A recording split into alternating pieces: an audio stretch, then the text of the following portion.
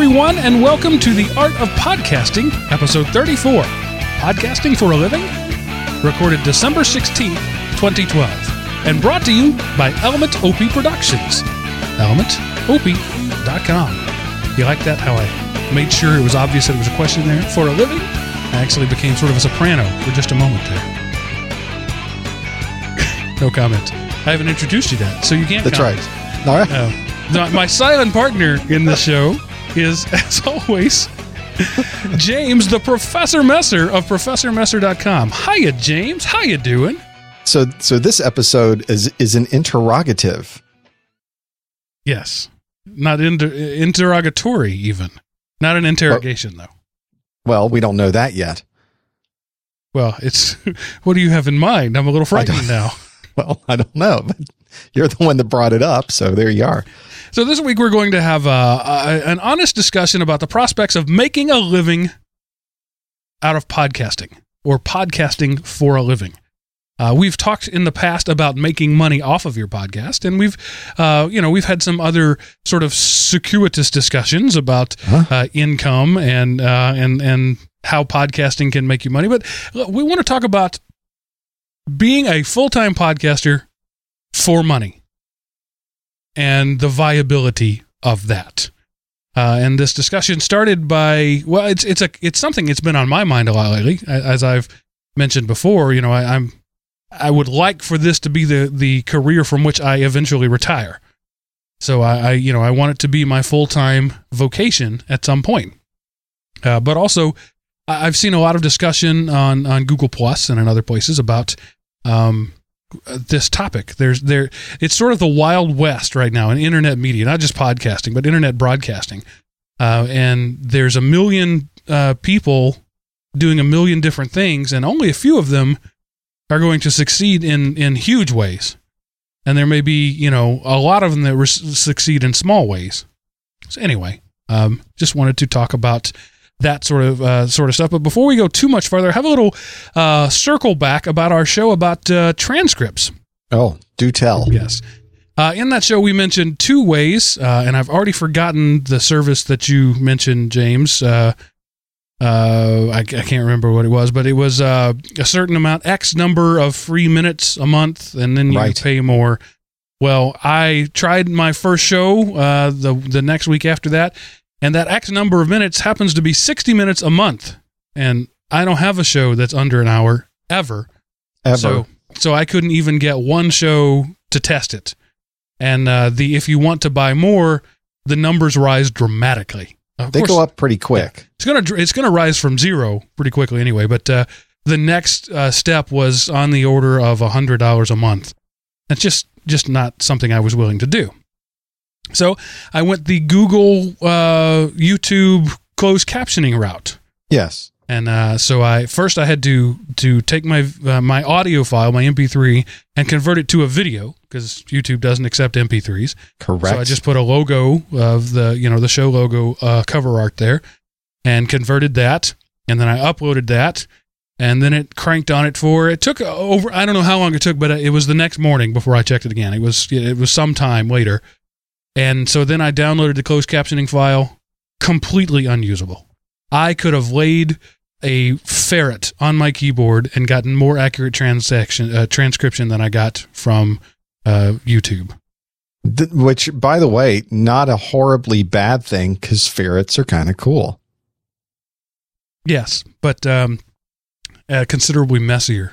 So you don't have any of the text for us to laugh over? No, I didn't even. It was unusable. I didn't save it. There's comedy gold there somewhere. Yeah, and I considered that, and I expected the first 90 seconds or so where there's the music going. I thought the music would mess it up, so I kind of expected that to be rough. But no, I mean, out of a 65 or 70 minute show, 8% of the words were usable, and those were mostly when I said, it got that right every time. Seems a little low. a little low. So anyway, it was not something that I could use. So I'm still on the hunt for a transcription solution that is affordable and feasible. Sure. I mean, clearly slave labor is the way to go. I don't think you get both of those things myself. From everything I've looked at, you can have something that is something you can use, and you can have something that is cheap, but you cannot have both of those things. What is it? You can have good, fast, and cheap. Pick two. Sort of like that, yeah. In this particular case, yeah. And I wouldn't mind if it took a month. And we could always throw it up there later, but I don't think there's any technical solution that's going to do it. It's going to have to be a human or a well-trained monkey. One of those things. So how are things? You got new stuff going on. You by this point you should have new floors and a new power outlet. There are new circuits. Yes, I do. From a follow-up from last week, is I have both of those things. The new floors were completed minutes before this podcast was recorded. Nice. So it has been quite a fantastic weekend. And one of these days, I'm looking forward to enjoying them. In my studio earlier in the week, I had some nice gentlemen come and put some additional power in my studio because I'm planning big things, I tell you. Big things, but I can't do any of those big things unless I have more power. So I had 2 additional 20 amp circuits installed into the studio. They are dedicated. Nothing else is going to go on those except the thing that is coming in the future. Dum, dum, dum. Indeed. Where I am now in a rented home set up in the basement, there is one outlet in the basement that also happens to run the outlets in the garage and half of the ones in the kitchen. So wow. At this point, when I want to podcast, I have to unplug the refrigerator. No, I'm kidding. It's not quite that bad, but I have to, there are a certain series of steps that can't happen at the same time. Like you can't have the microwave going at the same time that the deep freeze decides to kick on while I'm recording a show. If those 3 things happen at once, power goes away.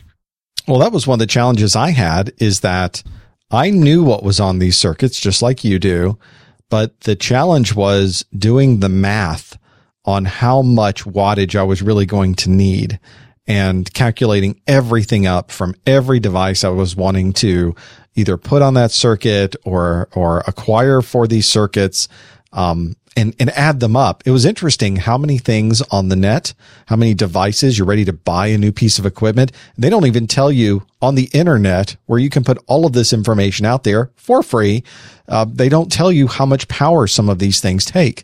And so I would go to their support link. I'd send a message in. I'd open a ticket. I'd do the formal things, and it would take days to get that information back. So finally I had a nice, Google Docs spreadsheet. I started filling things in, and that's where I finally figured how much it was going to take. So if you are in a studio like that, or you're building a place for you to do your podcasting or shoot videos or create content on its own, it might be worthwhile going through your computer system, the audio equipment you're using, your mixer. If you have additional compressors you're using, just add all of these things up, including your internet modem and your routers and all of these other pieces, because they do add up after a while, just to see how much wattage is there. And in my case, I had quite a bit. So I called a licensed electrician to come and take care of all of this for me. Yeah, I have some experience with this from my, previous day job as a network engineer. And we did, we did our own rollouts of things as often as possible. And you don't want to cheap out on that. For example, you might think, I just need to replace the 20 amp circuit in my breaker with a 40 amp circuit in my breaker and problem solved. No. And I can speak from personal experience. That's a bad thing, because if you start running more than 20 amps of electricity through standard household wire, you exceed the rating for that. It heats up and can cause a fire. And I will not comment on how firsthand my experience is regarding that, but I will say that I know that to be true. Let's not do that part. So definitely get somebody who knows what they're doing, licensed to do such, to come in and take care of that. I always watch the home shows on HGTV and those types of channels if I'm flipping around, and there's always somebody tearing apart a house, and under the wall is this rat's nest of electrical cables where they had their cousin come in and take care of the electricity for them. That's not what you want to have done. Make sure you have somebody who knows what they're doing. Yeah, two things you should always leave to the professionals are plumbing and electricity, because both of them can ruin your day quickly. Indeed. Don't go like that. So moving on to the actual topic of the show. Before we go any farther, I want to make a quick distinction that I think will set the tone of the whole show.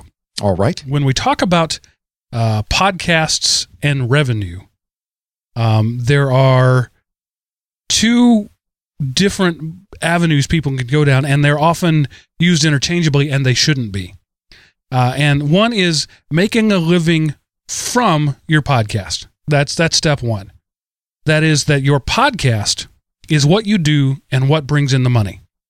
And we'll break these down in a little more detail a little later on. The second is making a living with your podcast, meaning your podcast is a tool in your arsenal of income generating tricks. So you have one where it's a one-trick pony, your podcast is everything, and the other one where the podcast is an overall part of your income strategy. And often people just say, how do I make money podcasting? And they don't know, and you ask them that question, well, do you want to make money from your podcast, or do you want to make money with your podcast? And they don't know the answer to that. So when we begin the concept or the conversation about monetizing a podcast, you need to know which of these two you're going to go, and certainly it can be a combination of the two. But in the end, one of the other is going to win out. And we'll talk a little more about that later on. But we do have some news of the week that is germane to what we're talking about. Not Swiss, but germane. And I love the looks I get from James when I do that. He's a comical fellow. A fellow by the name of Jason Calacanis, not everybody's going to know that name, but some people will, has decided he is shutting down his This Week In series of podcasts. Would you like to discuss that a little bit, James? This is quite a story, and Jason Calacanis in itself has been a entrepreneur of many ilks on the internet who's done exceptionally well with trends, exceptionally well with startups, understanding the pulse of what's going on in technology. Some of the presentations and speeches that he has given to different groups are on YouTube, and it's worth watching a few of those just to get a feel for how he thinks about the enterprise and monetization and the trends that are out there and how to take a startup from the very beginning and do some things with it. He has been exceptionally successful in building companies up from nothing and making something out of them. And not all of them have been breakout successes. In fact, one of the good examples, what we're going to talk about today, is something he gave a shot, and it was not the success he had hoped for. Although if you read his blog entry, there's so much you learn about these processes going through them. And I can feel for what he is doing, because I've had things that I have done in this enterprise before where I've tried to make a go of it. I've tried things like subscription-based podcasts. I've tried other methodologies, other mechanisms to monetize podcasts that did not go well. And you learn every time you do it. But the story this week is that, for, this latest venture of his is a thisweekin.com podcast network. So we had a number of This Week In, and one was startups This Week In, and you fill in the blank of the podcast you want to do. And he tried a lot of different types of podcasts. Ultimately, his This Week In startups was really the only hook, the only one that really grabbed on and did anything. He went out and got funding for this. He had people who were investors in this, and I think he got about $300,000 of money for people to put into this. And he got cameras and lights and was working with people to run his video switching. He had a crew and a staff handling all of these things and producing and audio and all of those editing things that you must have to make something like this really go. So he really did a nice nice go of it. And his podcasts were quality. He had great video. He had great audio. He's a good host of all of these things. He had all the things you need to make something like this happen. And it's interesting that this week, of course, he said, well, we made a go of it and this did not work out for us. This is one of the challenges that anybody runs into with podcasting, because he had things like This Week in Music and web design and venture capital. And the problem was just the dollars, just breaking even to produce all of this information. He has a blog post, and we'll maybe put it in the show notes. I don't know. We'll stick something in there. And one of the things I found interesting about his blog entry is he turned it around. He says, here's what we did. Here's the ideas in my head I went through to create this business, which is interesting to read in itself. If you are an aspiring podcaster, you should absolutely read this ideas of what he has with building out a startup company. And then he started thinking about what's it going to take to make podcasting work. And this was the sobering part of his blog entry, because he really stepped through who's making money with podcasting. He says there's a handful of folks, not even a handful, maybe a couple of handfuls, but that's about it. You've got the Leo Laportes and Adam Carollas and Kevin Pollaks and Kevin Roses. He listed these folks out, mentioned these guys can podcast. They are people that other people want to watch. And he talked about what could you do with that? It's one of the same challenges that people who are in radio broadcasting have, people who are in television broadcasting have, people who are a personality, they have a show. When they leave, it's not the same show anymore. In my lifetime, there was the Tonight Show with Johnny Carson that changed to the Tonight Show with Jay Leno. They are different shows with different people. The numbers changed when that happened. And one can question whether the successes stay the same, go up, go down. That's just the nature of the beast. When the personality leaves, the show changes. And he mentions that in here. So he said, boy, we could really do something if we got all these personalities together. We could have a heck of a podcast network with all of these people in it. But that's relatively impractical for many different reasons, logistical and personalities and all of those things that have to make something like that happen. That's what you need to build out a company that needs to have the success of what investors want, which is multi-million-dollar profits or multi-million-dollar revenue, which ultimately goes to much more profits. It's hard to get it up. That's an important point there. We are talking about the economy of scale. Jason Calacanis is already a millionaire, and he's not going to do anything that's going to make him $1 million.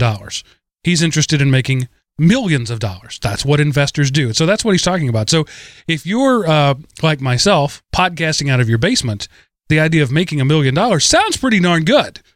I would certainly consider myself a success if I had an annual revenue of $1 million. Sure. But he's talking about competing with NBC, and getting into the millions and billions of dollars, and the fact that podcasting, by his estimation, is never going to be a, quote, big thing. Everybody's tried this year, it seems. We know that the Discovery Channel made acquisitions of themselves this year for video podcasting. We know that YouTube put in a massive amount of money. Google put a huge amount of money into building out their own self-produced content. Some of it did fabulous. Some of it did not. That's about a year old. They renewed a good chunk of it. They did not renew another good chunk of it. So they're trying to figure out what is it going to take. When you get up to that scale that is so massive, it's so much more difficult to make this work. You're ultimately falling back on the old school of producing content for television or producing content for radio. And unfortunately, the internet is a really tough place to do that because you don't have a dial full of channels and a limited amount of choices. You have any choice in the world you can take. And that's the piece that I find is most interesting, because I think podcasting and the way that it's going to work going forward is going to be the smaller one person personality configurations, these startups that are going to be a person, because you don't need $1 million to live.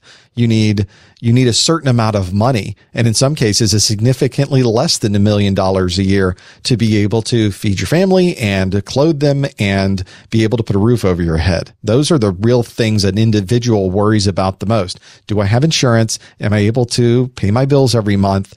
You don't need a remarkably $1 million venture to be able to make that happen. Would it be nice? Sure. Be great to do that. But as we can see, people who have done this their entire lives and who specialize in starting up companies are finding making podcasting a big business is extremely difficult. And I can attest that making podcasting a small business, or at least content production a small business, can be extremely viable. Maybe that's what the industry needs. And I think the report that came out this past week about Jason redirecting his efforts was a really good example of that. Yeah, and you could break it down, take it out of this industry entirely, take it out of the entertainment industry, and let's talk about hardware stores. There are only a few Home Depot and Lowe's, but there are lots and lots of Bob's Hardware and stuff. And Bob makes a living and has for 3 generations, fed his family and raised his children selling hardware out of a 1,600 square foot shop on the corner of town. And so that's the small town, the everyday podcasters. And then there's some guys in between. There's Ace Hardware that's regional, maybe not national, but certainly regional, and they're smaller. And those are the guys who are making, lots of money on it. It's an industry out of it. And then there's the multinational mega corporations who are doing it. And there's room for all of those. And if you decide that you're going to start out being Home Depot, you will be sadly disappointed, unless you are just, Justin Bieber got lucky and became famous overnight. If you're the Justin Bieber of podcasting, then great. But there's only been one, right? It's just not going to happen to a lot of people.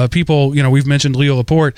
He started out with thousands of viewers, and people look at that and say, well, look, he started out with thousands of viewers after he'd been on the radio for 20 years and on television for 10 years. So he built up all of that, the skill, of course, as a podcaster, but the audience, the following. When he left Tech TV and became Twit, he took a lot of people with him. So when you start comparing yourself to Kevin Rose or Leo Laporte, you're probably making the wrong comparison, and you need to start looking at a different way to see yourself and your business, and you certainly want to work up to that.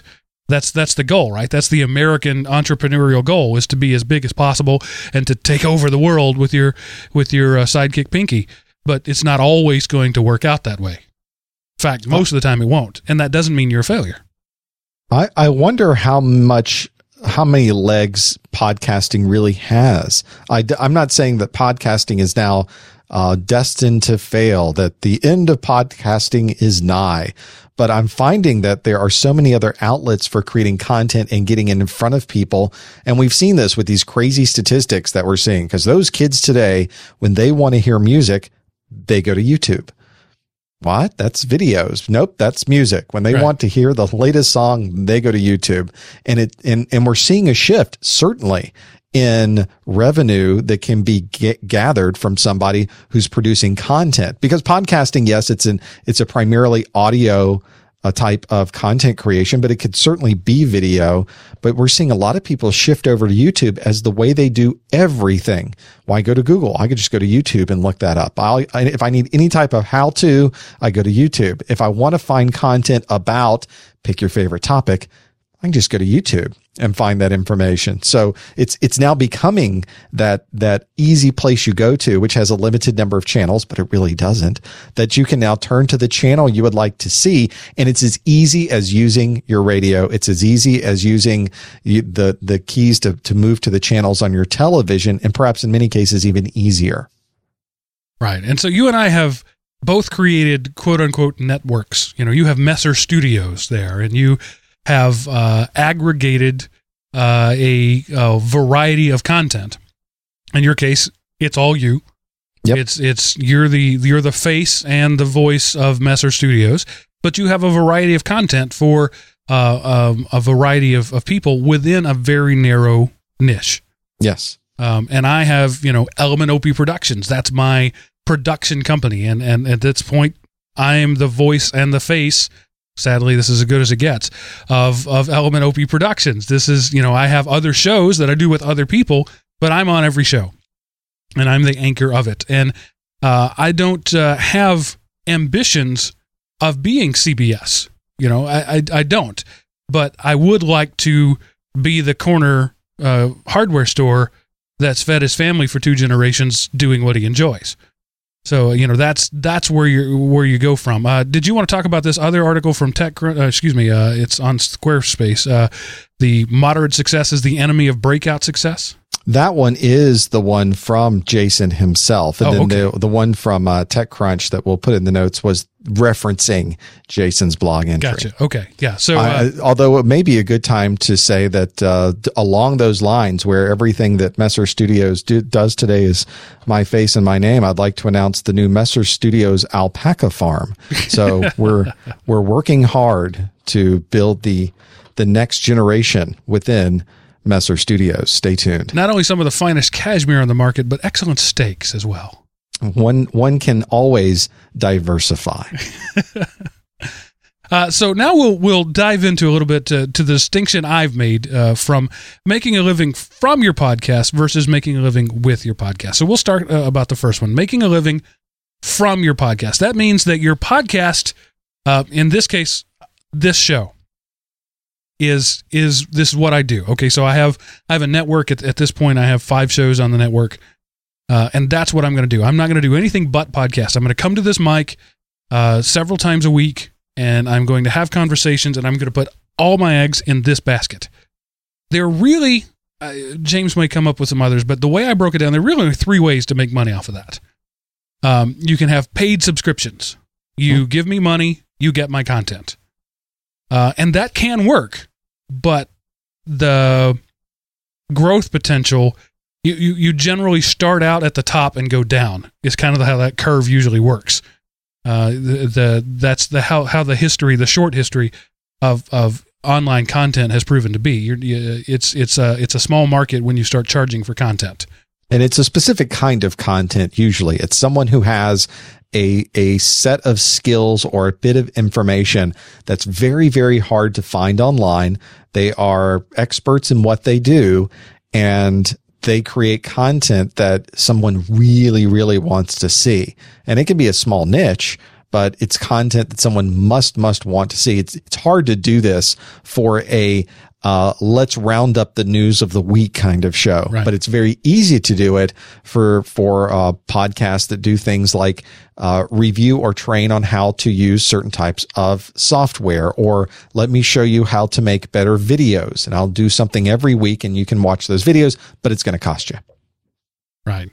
And I've often said that I don't bring anything to any of my shows that you can't find anywhere else. The only thing I give you is me. Yep. And so I would have to decide that my personality and my thinking is worth your money. And there are people for whom that is true. There are personalities who sell their content and do not make it available. But they're very small. It's a very small number of people who are going to get away with that. So I would say that's just it's not a viable market for most people. If you are, you're going to know you are. Yeah, it's a tough one. Yeah, but if you know what nobody else knows and you are the foremost expert in something, then you might be able to get away with it. But if that's the case, we'll talk about the next step. You might actually be able to make a lot more money with your podcast than from your podcast. The next one is a sponsorship. People often get confused between sponsorship and advertising. So I'm going to break those down because those are my 2 things. Sponsorship is somebody pays you to do your show. It's not so much an ad, but they're paying you to do your show. So I would come on here and say, welcome to the Art of Podcasting, brought to you by Borax. We get your house cleaner than anyone else. And that's it. I would not have any other advertisers on the show. The Borax would pay me a salary essentially, or buy my shows. This is the way HBO does things. So if you're a fan of Game of Thrones is bought by HBO. That's really not a good analogy, but we're going to kind of make it work. So that's there you go. Nightstar in the chat room. Binford Tools. Tim the Toolman Taylor, brought to you by Binford Tools. That's an excellent one. That was an outlet for Binford Tools, and probably most of our audience is too young to even know what that is. I have a Binford Tools T-shirt. Awesome. Absolutely. Awesome. I support that company all the time. But that's a good one. So like, if you're a handyman and your show is about fix-it stuff, then, Snap-on might sponsor you, and you will mention their products and you will mention their company, but you're not going to do ads for them. Sponsorship is fairly rare, but not unheard of. But there are, as Mitch Hedberg said about the late great Mitch Hedberg, the comedian, said about being a passenger in a NASCAR and just irritating guys. One of the things he mentioned was, "Wow, you must really like Tide."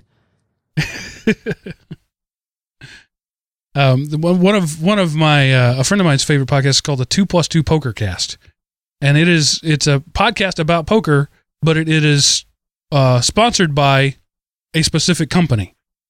So, that's an example there. It's a sponsorship. It's not an advertisement. And the second one is advertising. So I'm going to sell spots on my show. You buy a 30-second or a minute, or in the case if you're audible.com and you're on Leo Laporte Show, you buy a 20-minute spot. And that means that I stop doing what I'm doing. I'm doing the show now. Now I'm going to stop doing the show, and I'm going to talk about Netflix for 30 seconds. And I'm going to tell you how awesome Netflix is. When that 30 seconds is over, I'm going to stop talking about Netflix, and I'm going to move on. Are they now? They're now an advertiser? I had no idea. This is great. Who knew? I'm working on that. That was my pro bono. I'm going to send this as a demo reel to them. But don't you think advertising really is for the vast majority of podcasters? This really is the most viable method of at least beginning that revenue stream. Absolutely. It's going to be the starting point. Yeah, and again, this is making money from your podcast, where your podcast is the only revenue stream you have. Advertising is really it. It's really the only thing in the market right now. Subscriptions can work, but by and large don't work. Sponsorships, companies are rarely interested in doing that anymore. That was back in the days of live television, that was a big thing to do, but that model has given way to the advertising model.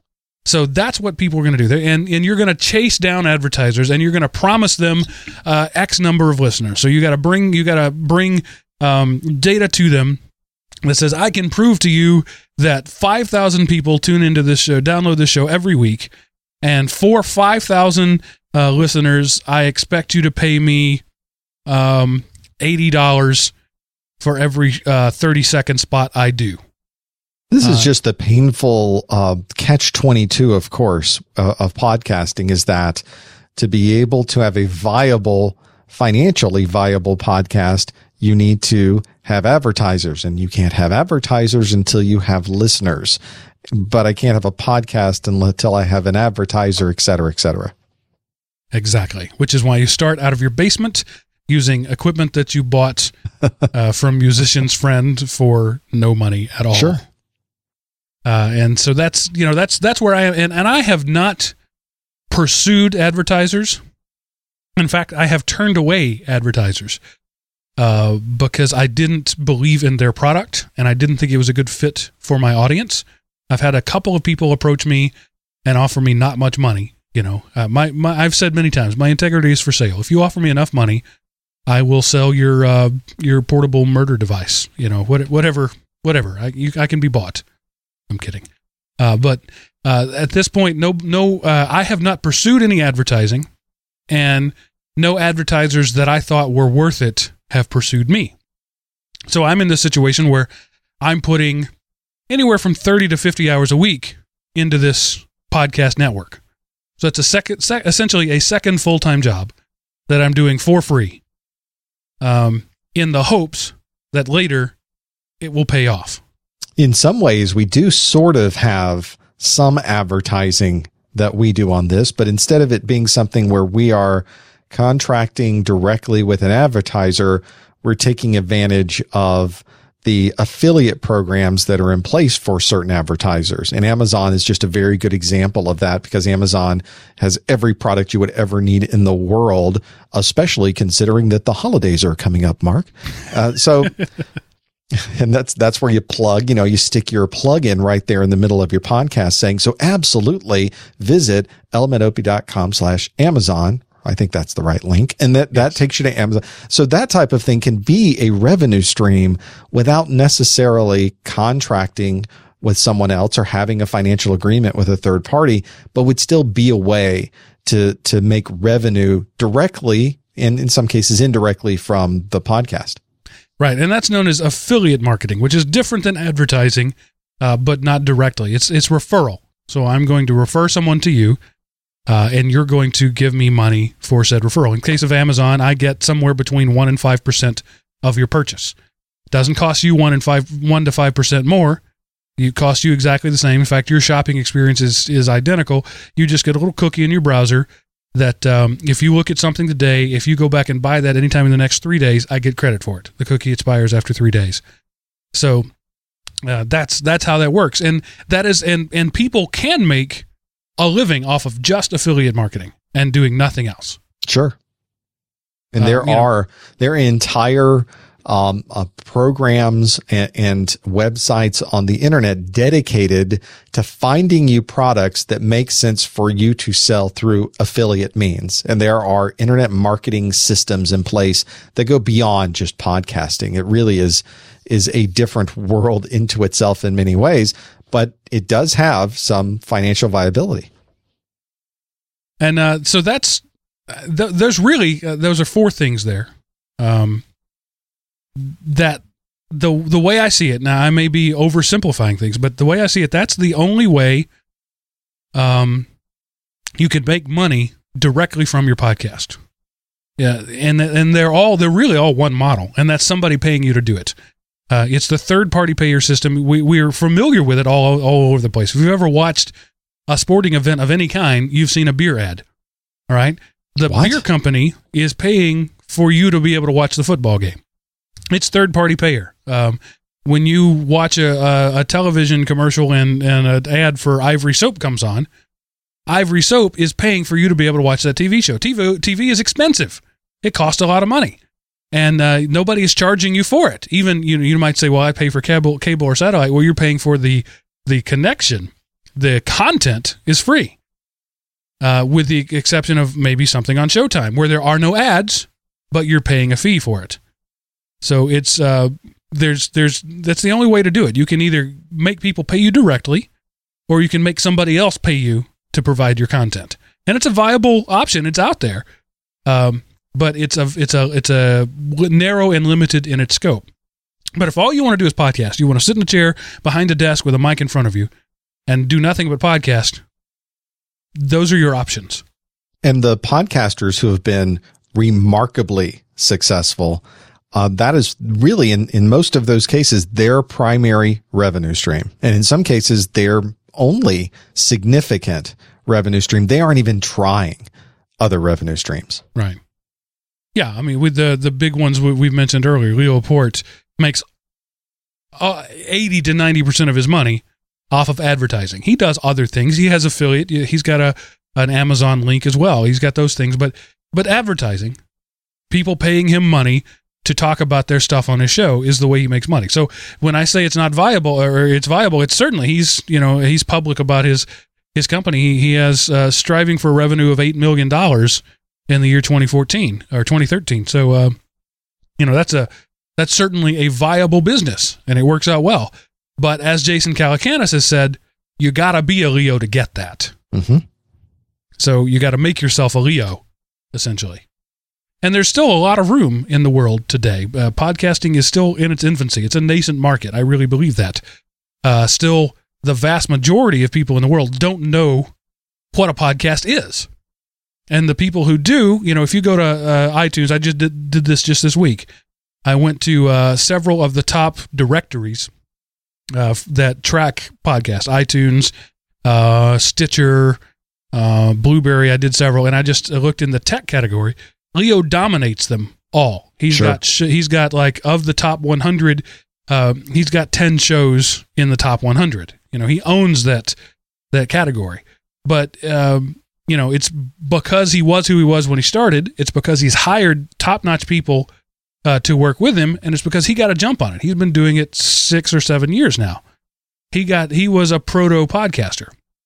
So for every person like him who tries to get on, and if you go to the let's say the podcast community on Google Plus that we mentioned before, and James mentioned it last week, and I've been around on it, you will see there are hundreds of people who have networks just like mine and are trying to do the same thing I'm doing. So the market is being watered down in a big way, and you really have to be able to rise up and be one of the elite few.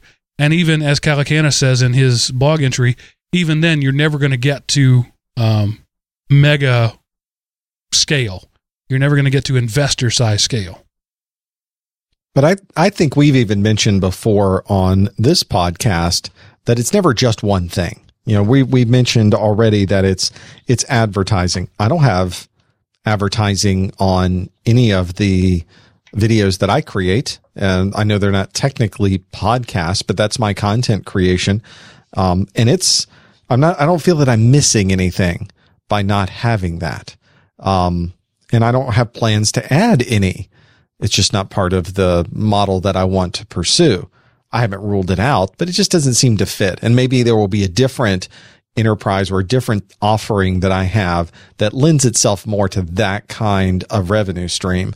But I think having an idea of multiple revenue streams we've mentioned in the past might be a good way to go about thinking about what's next for your podcast and what you want to do from a revenue perspective. And that's when you get into making money with your podcast instead of making money from your podcast. So that's where a podcast is one tool, or maybe the primary tool. It's the way that people get to know you, but not how they pay you.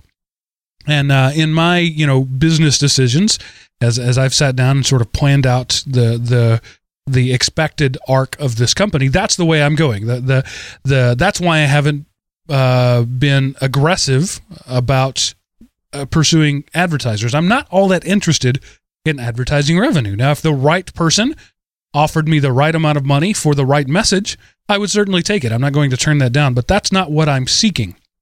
What I want is for this podcast and the others like it, this network, to represent my body of work, for me to become known for something, right?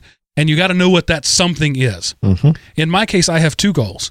First and foremost, I want to be known as an entertainer, not as a podcast expert. I'm on this show as a, quote, expert, but that's not what I want to be.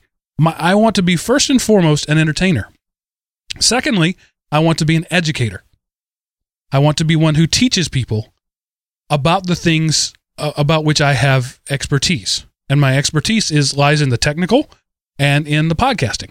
So I want to, for example, in the future, be hired to be a public speaker who is, first off, an entertainer, but secondly, is going to talk at a meeting of technologists or a meeting of podcasters. I want to be able to create online training classes about podcasting. So I'm trying to set myself up as an expert. And one of the ways I'm doing that is by podcasting, is doing that, 50 hours a week, doing the work and making every mistake you can make and learning from it and moving forward and hopefully proving a track record of this guy knows what he's talking about. So in the future, I will offer a product. That product will be, for example, a certain amount of hours of personal coaching from me for people who want to start a podcast. I will teach you how to start a podcast from the ground up, how to buy the right equipment that's not going to be a budget breaker, and how to set up your website and how to set up your distribution nodes. So I'm developing that. And so that the podcast is certainly going to be an avenue for people to see my work, for people to hear my message, but it's not going to be the way in which I make my money. It's been a very viable method for podcasters, especially in certain niches. I see this working a lot. There is a niche for internet marketing that constantly has people who use what they know about internet marketing to be able to promote their professional services. So they offer themselves. In fact, they sometimes bundle it in with other things. If you're interested in that, you buy their course, and with their course comes 20 hours of consulting. Or if you don't want the course, you can get the consulting, and here's a cost associated with it. It's becoming a more popular method these days, especially because there's now so many ways to do this online so easily. The GoToMeetings of this world, and both paid and free versions these days, are exceptional in the video and the screen sharing and those capabilities. You can do practically anything now over the net. You don't have to get on a plane. You don't have to spend time in a hotel room. You can do everything you need just by sitting in front of your computer. I think that more and more niches and more people are going to find ways to take advantage of that. Right. And then aside from the consulting and that sort of stuff is just the plain old public speaking. That's my eventual long-term goal. And long-term, I mean long-term, 15 years from now, because I want it to be when my kids, my youngest is now 4, when they're all somewhat self-sustaining and I have the time. My goal, what I want to be doing, my life plan, is to be one of those guys who is hired to be commencement speakers at universities, or corporate speakers. Or if there's a large convention in town and they need a keynote for an hour, I want to be on the list of people who do that. That's my goal. So public speaking is really what I enjoy, and inspiring and motivating and entertaining and making people laugh. And when they leave, when they've laughed for an hour, they walk away and think, I actually learned something there. That's what gets me going. The podcasting, the radio type stuff, the DJing, I enjoy that. Because I like the gadgets and I like the communication, but really what I want to do is be in front of people. So that's a way that the podcast is going to be, the series of podcasts, the network is going to be my springboard into that environment. Now, some people shrink from that. They are frightened of that. They're okay with being in a private room in the studio in front of a mic, but if you want to put them on the stage, they're going to run screaming. So that's not for you. And so you might, want to look more at the making money from your podcast sort of thing. Well, I'm kind of familiar with that, of course, because in trade shows, I spent many years as a booth babe. Awesome. Not many people know that about me, but I actually, in a previous life, was a company spokesperson. And one of the things I did was travel from city to city to city and do public speaking. It was usually a 15-minute to 1 hour gig. You talk about this piece of technology. It was a company spokesperson kind of communication, which means it was not at all entertaining. And so at times a little painful. Much like this show. Not at all entertaining and sometimes painful. There you go. See? But one of the things I found about it was a lot of fun because you meet so many people. You're visiting a lot of different places. It really can be a nice way to see the world, literally, because I was doing this in Europe. I was doing it in Asia. I was doing it in Australia. I was doing it in the United States and Canada. Really a lot of fun to do those kinds of things. And if you're somebody who loves that type of travel and meeting people, plus in the case of doing it for yourself, you get to make your own schedule. So you aren't drug around every week if you don't want to be. Right. And absolutely viable. And you're absolutely right. It's very different than sitting in front of a microphone. In fact, having a camera in front of you is very different than sitting in front of a microphone. Then getting in front of the live people is another experience in itself. They all have different connections. So you can build on each one of those things, but certainly a lot of fun and in some cases quite lucrative. Not for me, but for some people quite lucrative. Allegedly. I have a friend who sort of a personal mentor of mine who is a motivational speaker, and he lives in a van down by the river. Down by the river. But that's what he does. He has a day job. He works for a university, but his other job that actually makes probably as much or more money is as a motivational speaker. He goes to places and he speaks, and I like what he does, and I set out to do it. And I think you could probably tell in listening to my voice, and those of you who are watching, seeing my face, I get excited when I talk about that prospect. I'm a little more animated. I speak a little more quickly because that excites me. The interaction of being on stage. I've been a performer in one form or another most of my life. I've been a musician, and it's on stage in bands and that sort of thing. And there's it's a cliche term, but there's an energy there. There really is that you draw from the audience, and that hopefully you're giving back to them as well, and they leave energized. So that's where I want to go. But another way you could do it is to use your podcast to hawk your other content, which James does on this show all the time. What are you talking about? That's what I invited him on this show to do. That was the hook. When I said, "Hey, come do the show, and every week you get to hawk your products." So James, talk a little bit about that. The actual process of doing it, or the products themselves, Mark? Oh, of course, I want you to do both. This goes back to having all of these pieces work together. There's a friend of mine in California who is working her way into getting a big ranch, and she wants it to be a ranch where everything sort of blends together. They want to have animals. They want to have olive trees. They want to make wine. It's one of these things where the entire ranch, 24 hours a day, 7 days a week, the entire year is working together. So the things that you would use the animals to help take care of the vineyards. In return, you've got now also the taking care of the olives. You're pressing the olives, which makes the olive oil that you can then sell to get money to pay for these other pieces.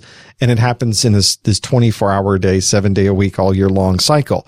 I see the podcasting world as really needing to embrace that same concept, because you need podcasts. And if you're going to use your podcast to market your other products, that's great, as long as you have real content there. Maybe you need, like I have, video products that I provide for free on ProfessorMesser.com, or maybe you sell those products as standalone as well. Maybe you also are providing Amazon affiliate links on your website that are products associated with the things that you are selling on your site. So they're similar to, but not completely competing with what you're offering. And then you're having all these things work together. And you can simply add on other methods to make money from that piece. I think that is probably the one place where it drives me crazy, because I see opportunities there. And let's take Leo Laporte, for instance. He has an extremely popular and lucrative radio show that he does on Saturdays and Sundays. That's a standard AM, FM radio broadcast to the United States and elsewhere that he does to many affiliates, and that brings in revenue. And I think he answers a lot of great questions there, that if I could take those questions and bottle them up and make them into a separate video, or make them into a blog post and put ads around them, and offer an Amazon product associated with the answer that he's giving, you can start to see all these things work together. You can make one statement and then have multiple places where revenue can be made from that one statement, one video, one answer to a question. Stephanie M. in the chat room asks a question that I think we could probably both answer in our own ways. What's the motivation behind giving things away for free? Well, I'm glad you asked that, Stephanie. There really isn't a motivation, is there? It seems like there wouldn't be a motivation to be giving things away for free. But in reality, that's how we get most of our content today as human beings. If we turn on a television, most of that content is free. If you listen to the radio, that's free music. That's free talk radio. That's free to listen to. But what do? They sneak an ad right there in the middle of the show. Right when it gets good, they give me an ad for something. Right when you're ready to get the answer to the question on the radio, they take a break and cut to an ad. And so online, this same concepts apply. Especially as you see, Google has had amazing success at selling their advertising. So it's very, very common now on the internet to give your product away for absolutely free. And around it, you wrap all of these ads and other pieces so that you have revenue coming from something that is absolutely free. It's really a win-win. You're providing content somebody wants. They visit your site. They see advertising. There's revenue to make from that. So you don't have to require that they buy something for you to be motivated to make even more content and begin the cycle all over again. Right. And another way is a fellow you may have heard of by the name of Dan Miller. Is a writer and life coach. One of his books is called 48 Days to the Work You Love. And that's how he makes his money. He's a writer. Just recently, I don't know how recently, within the last couple of years, he created a podcast called the 48 Days Podcast, which he offers for free. But in the podcast, he refers constantly to his book. And sometimes a podcast is like a chapter from his book broken out into podcast format. So the entire podcast that he might have 10,000, 20,000, 50,000 subscribers to is an advertisement for his book. So the motivation there in giving something away for free is that the free content you're giving away is something that you sell somewhere else. So that's, if you're a writer and you like to write, then James has done this. James has a book. He's a published author. But more than that, he has the videos. And the things that he does are all self-referential. So you watch one of his videos about Network Plus, and somewhere in there he's going to mention his A+ material as well. So it's all like he was talking about that farm. Everything feeds everything else.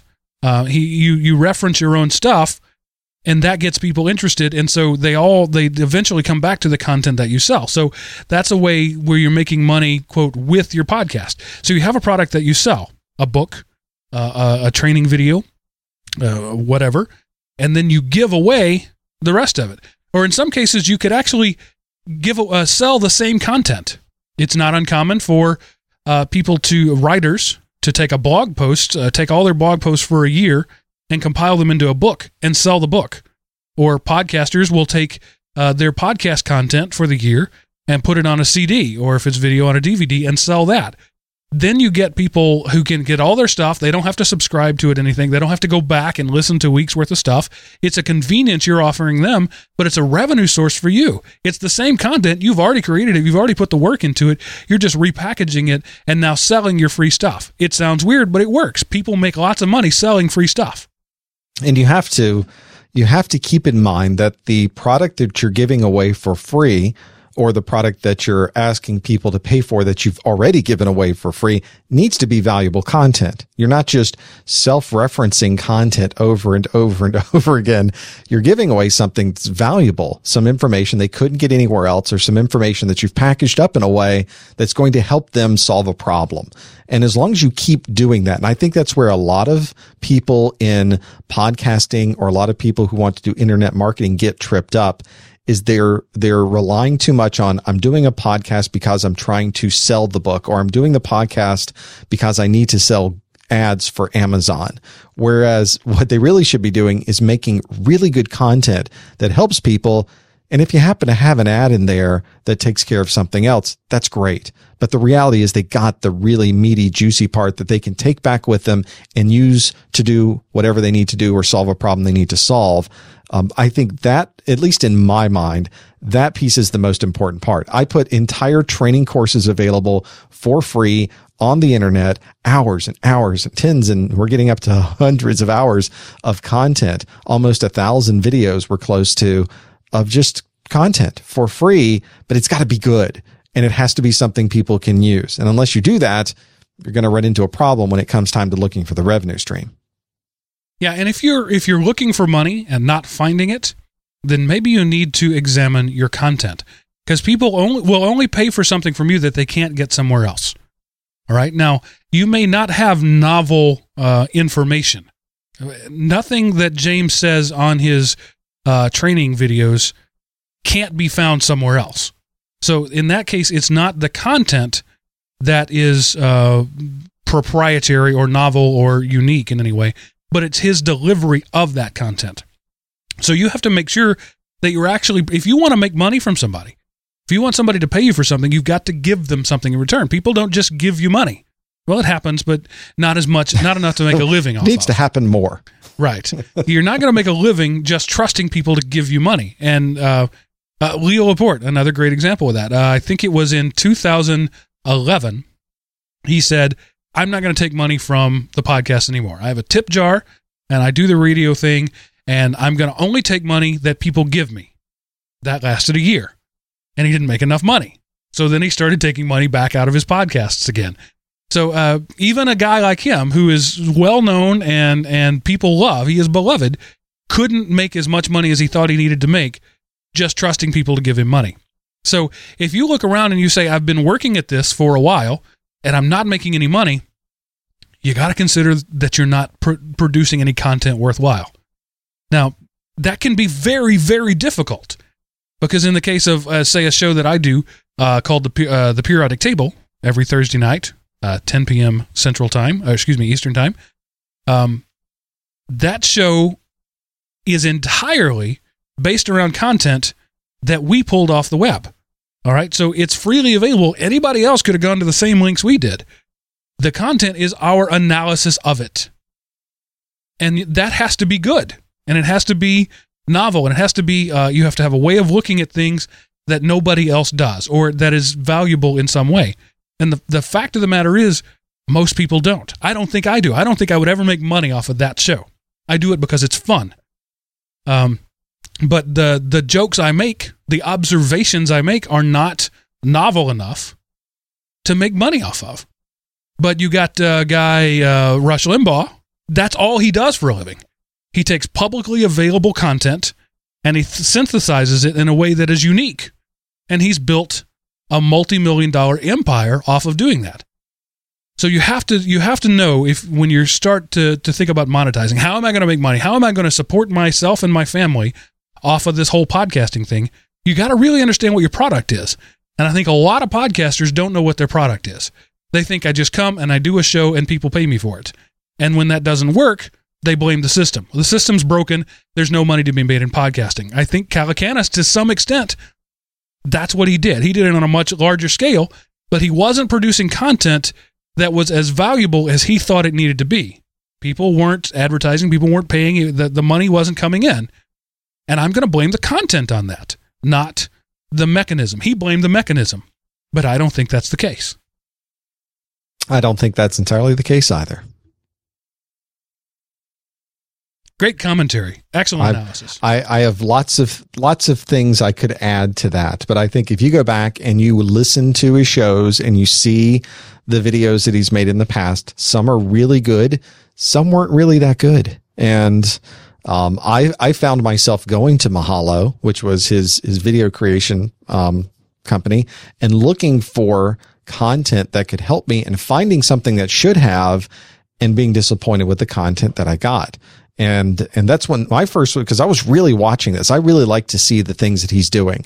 And I looked at that because that was very early on when I was creating a lot of my videos. And I thought, this didn't help me.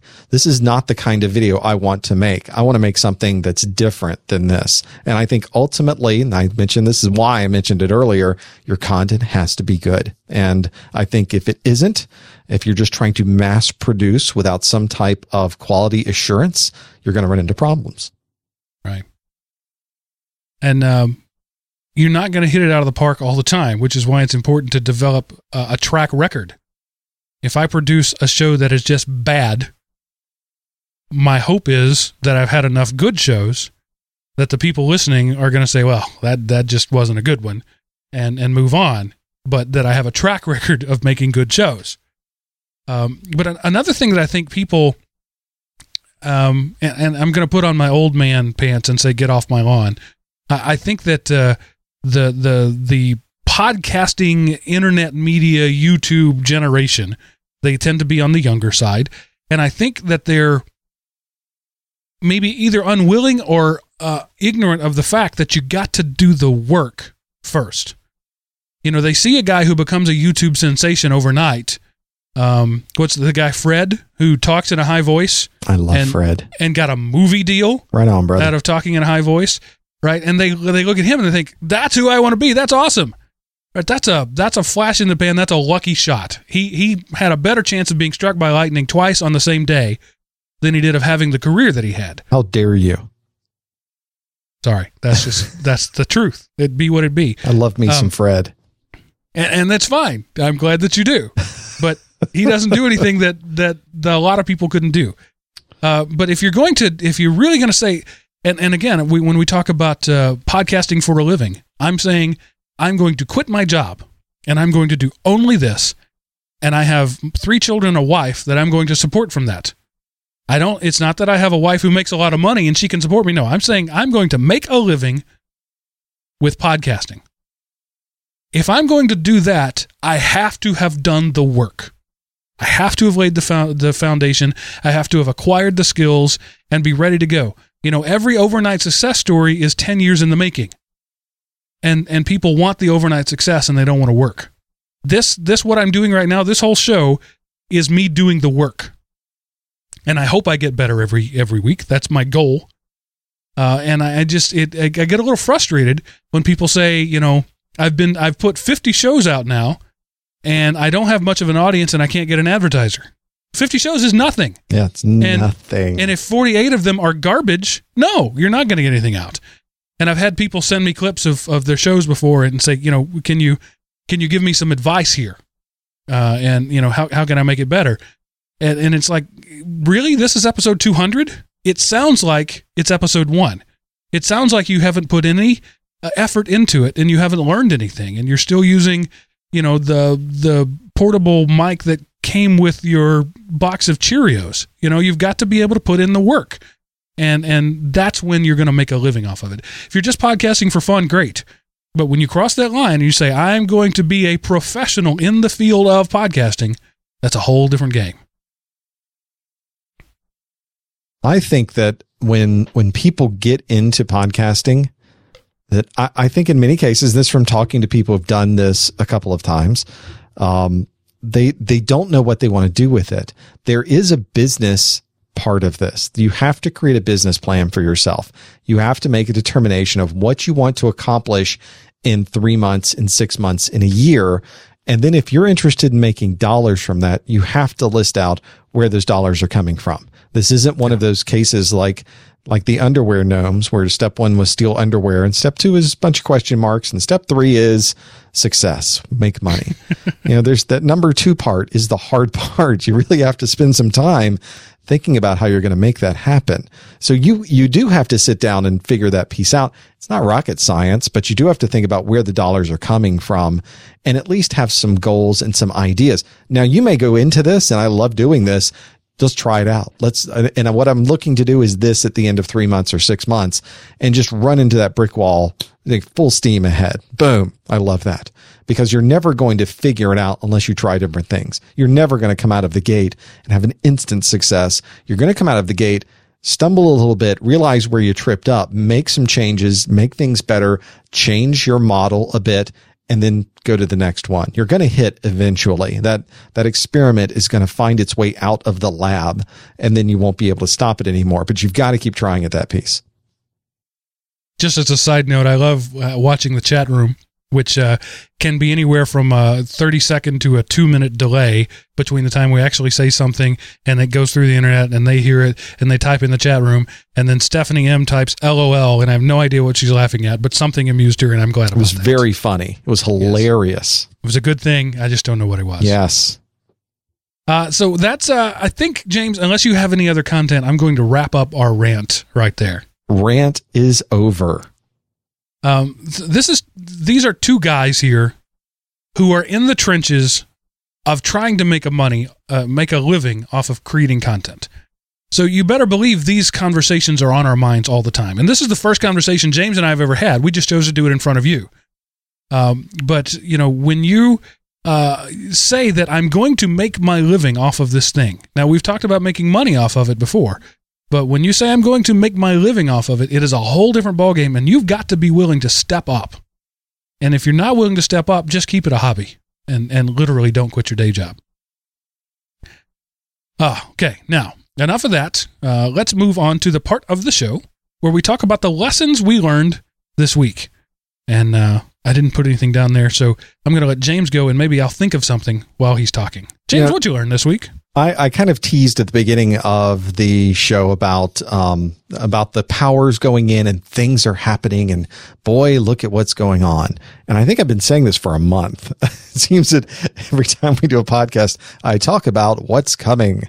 I have these plans that I put together. I talked about putting together the list of equipment with how much power they will need. And yet it's going so slowly. These things never seem to go as fast as you want them to go. It kind of is an overriding or an overwhelming concept that ties back to what we're talking about throughout this entire podcast, which is it never goes as fast as you want it to go. Even when you've got the plan, even when you lay everything out, you've got all of these other people and other resources that you have to work through to make things happen.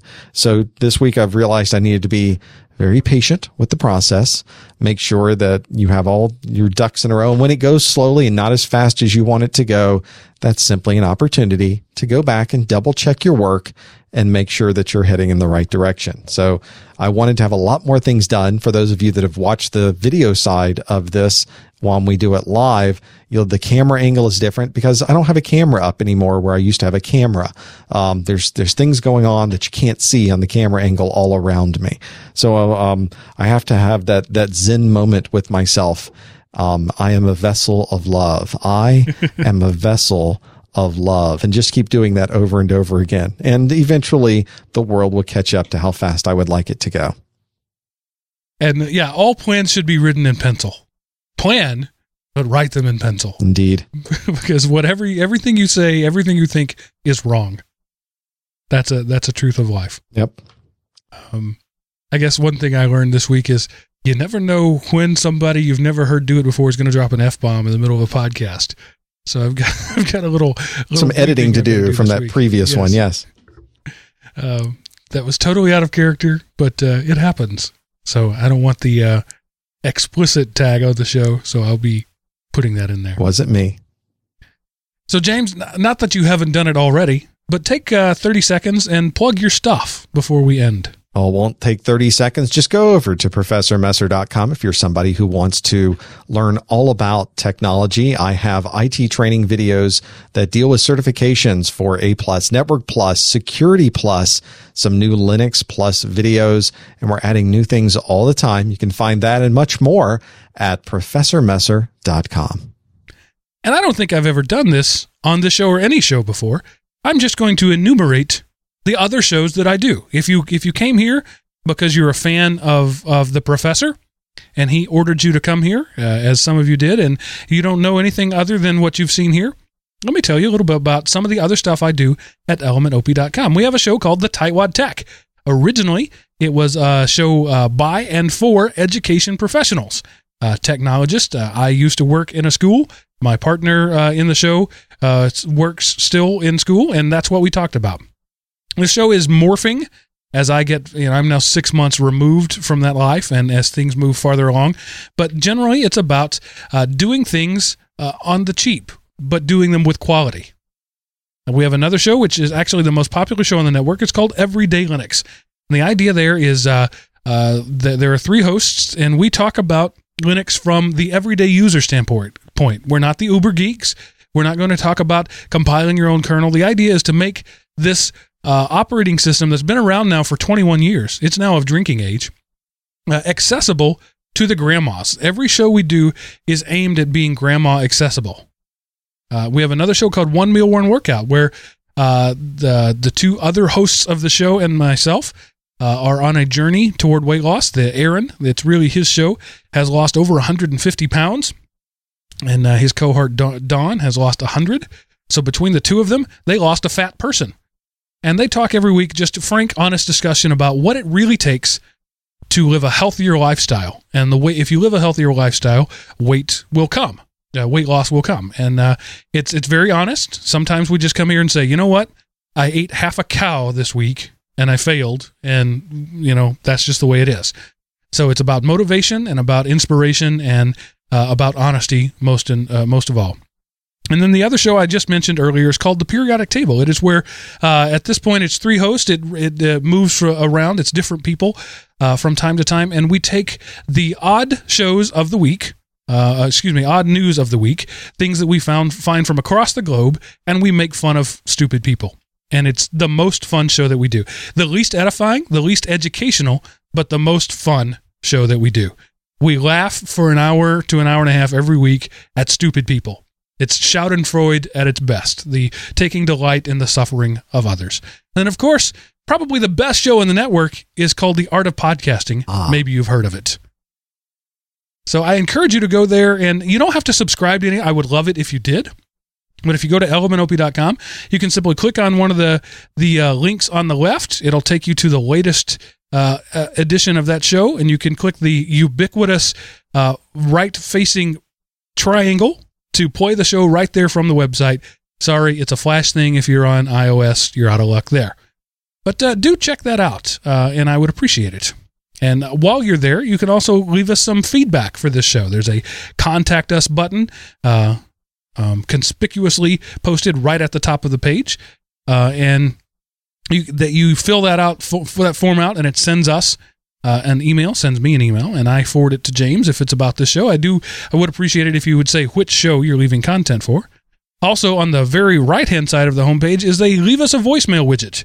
You put in your phone number there. Google Voice calls you if you live within the U.S. and Canada, and you can leave us a voicemail, and we will play it on the air.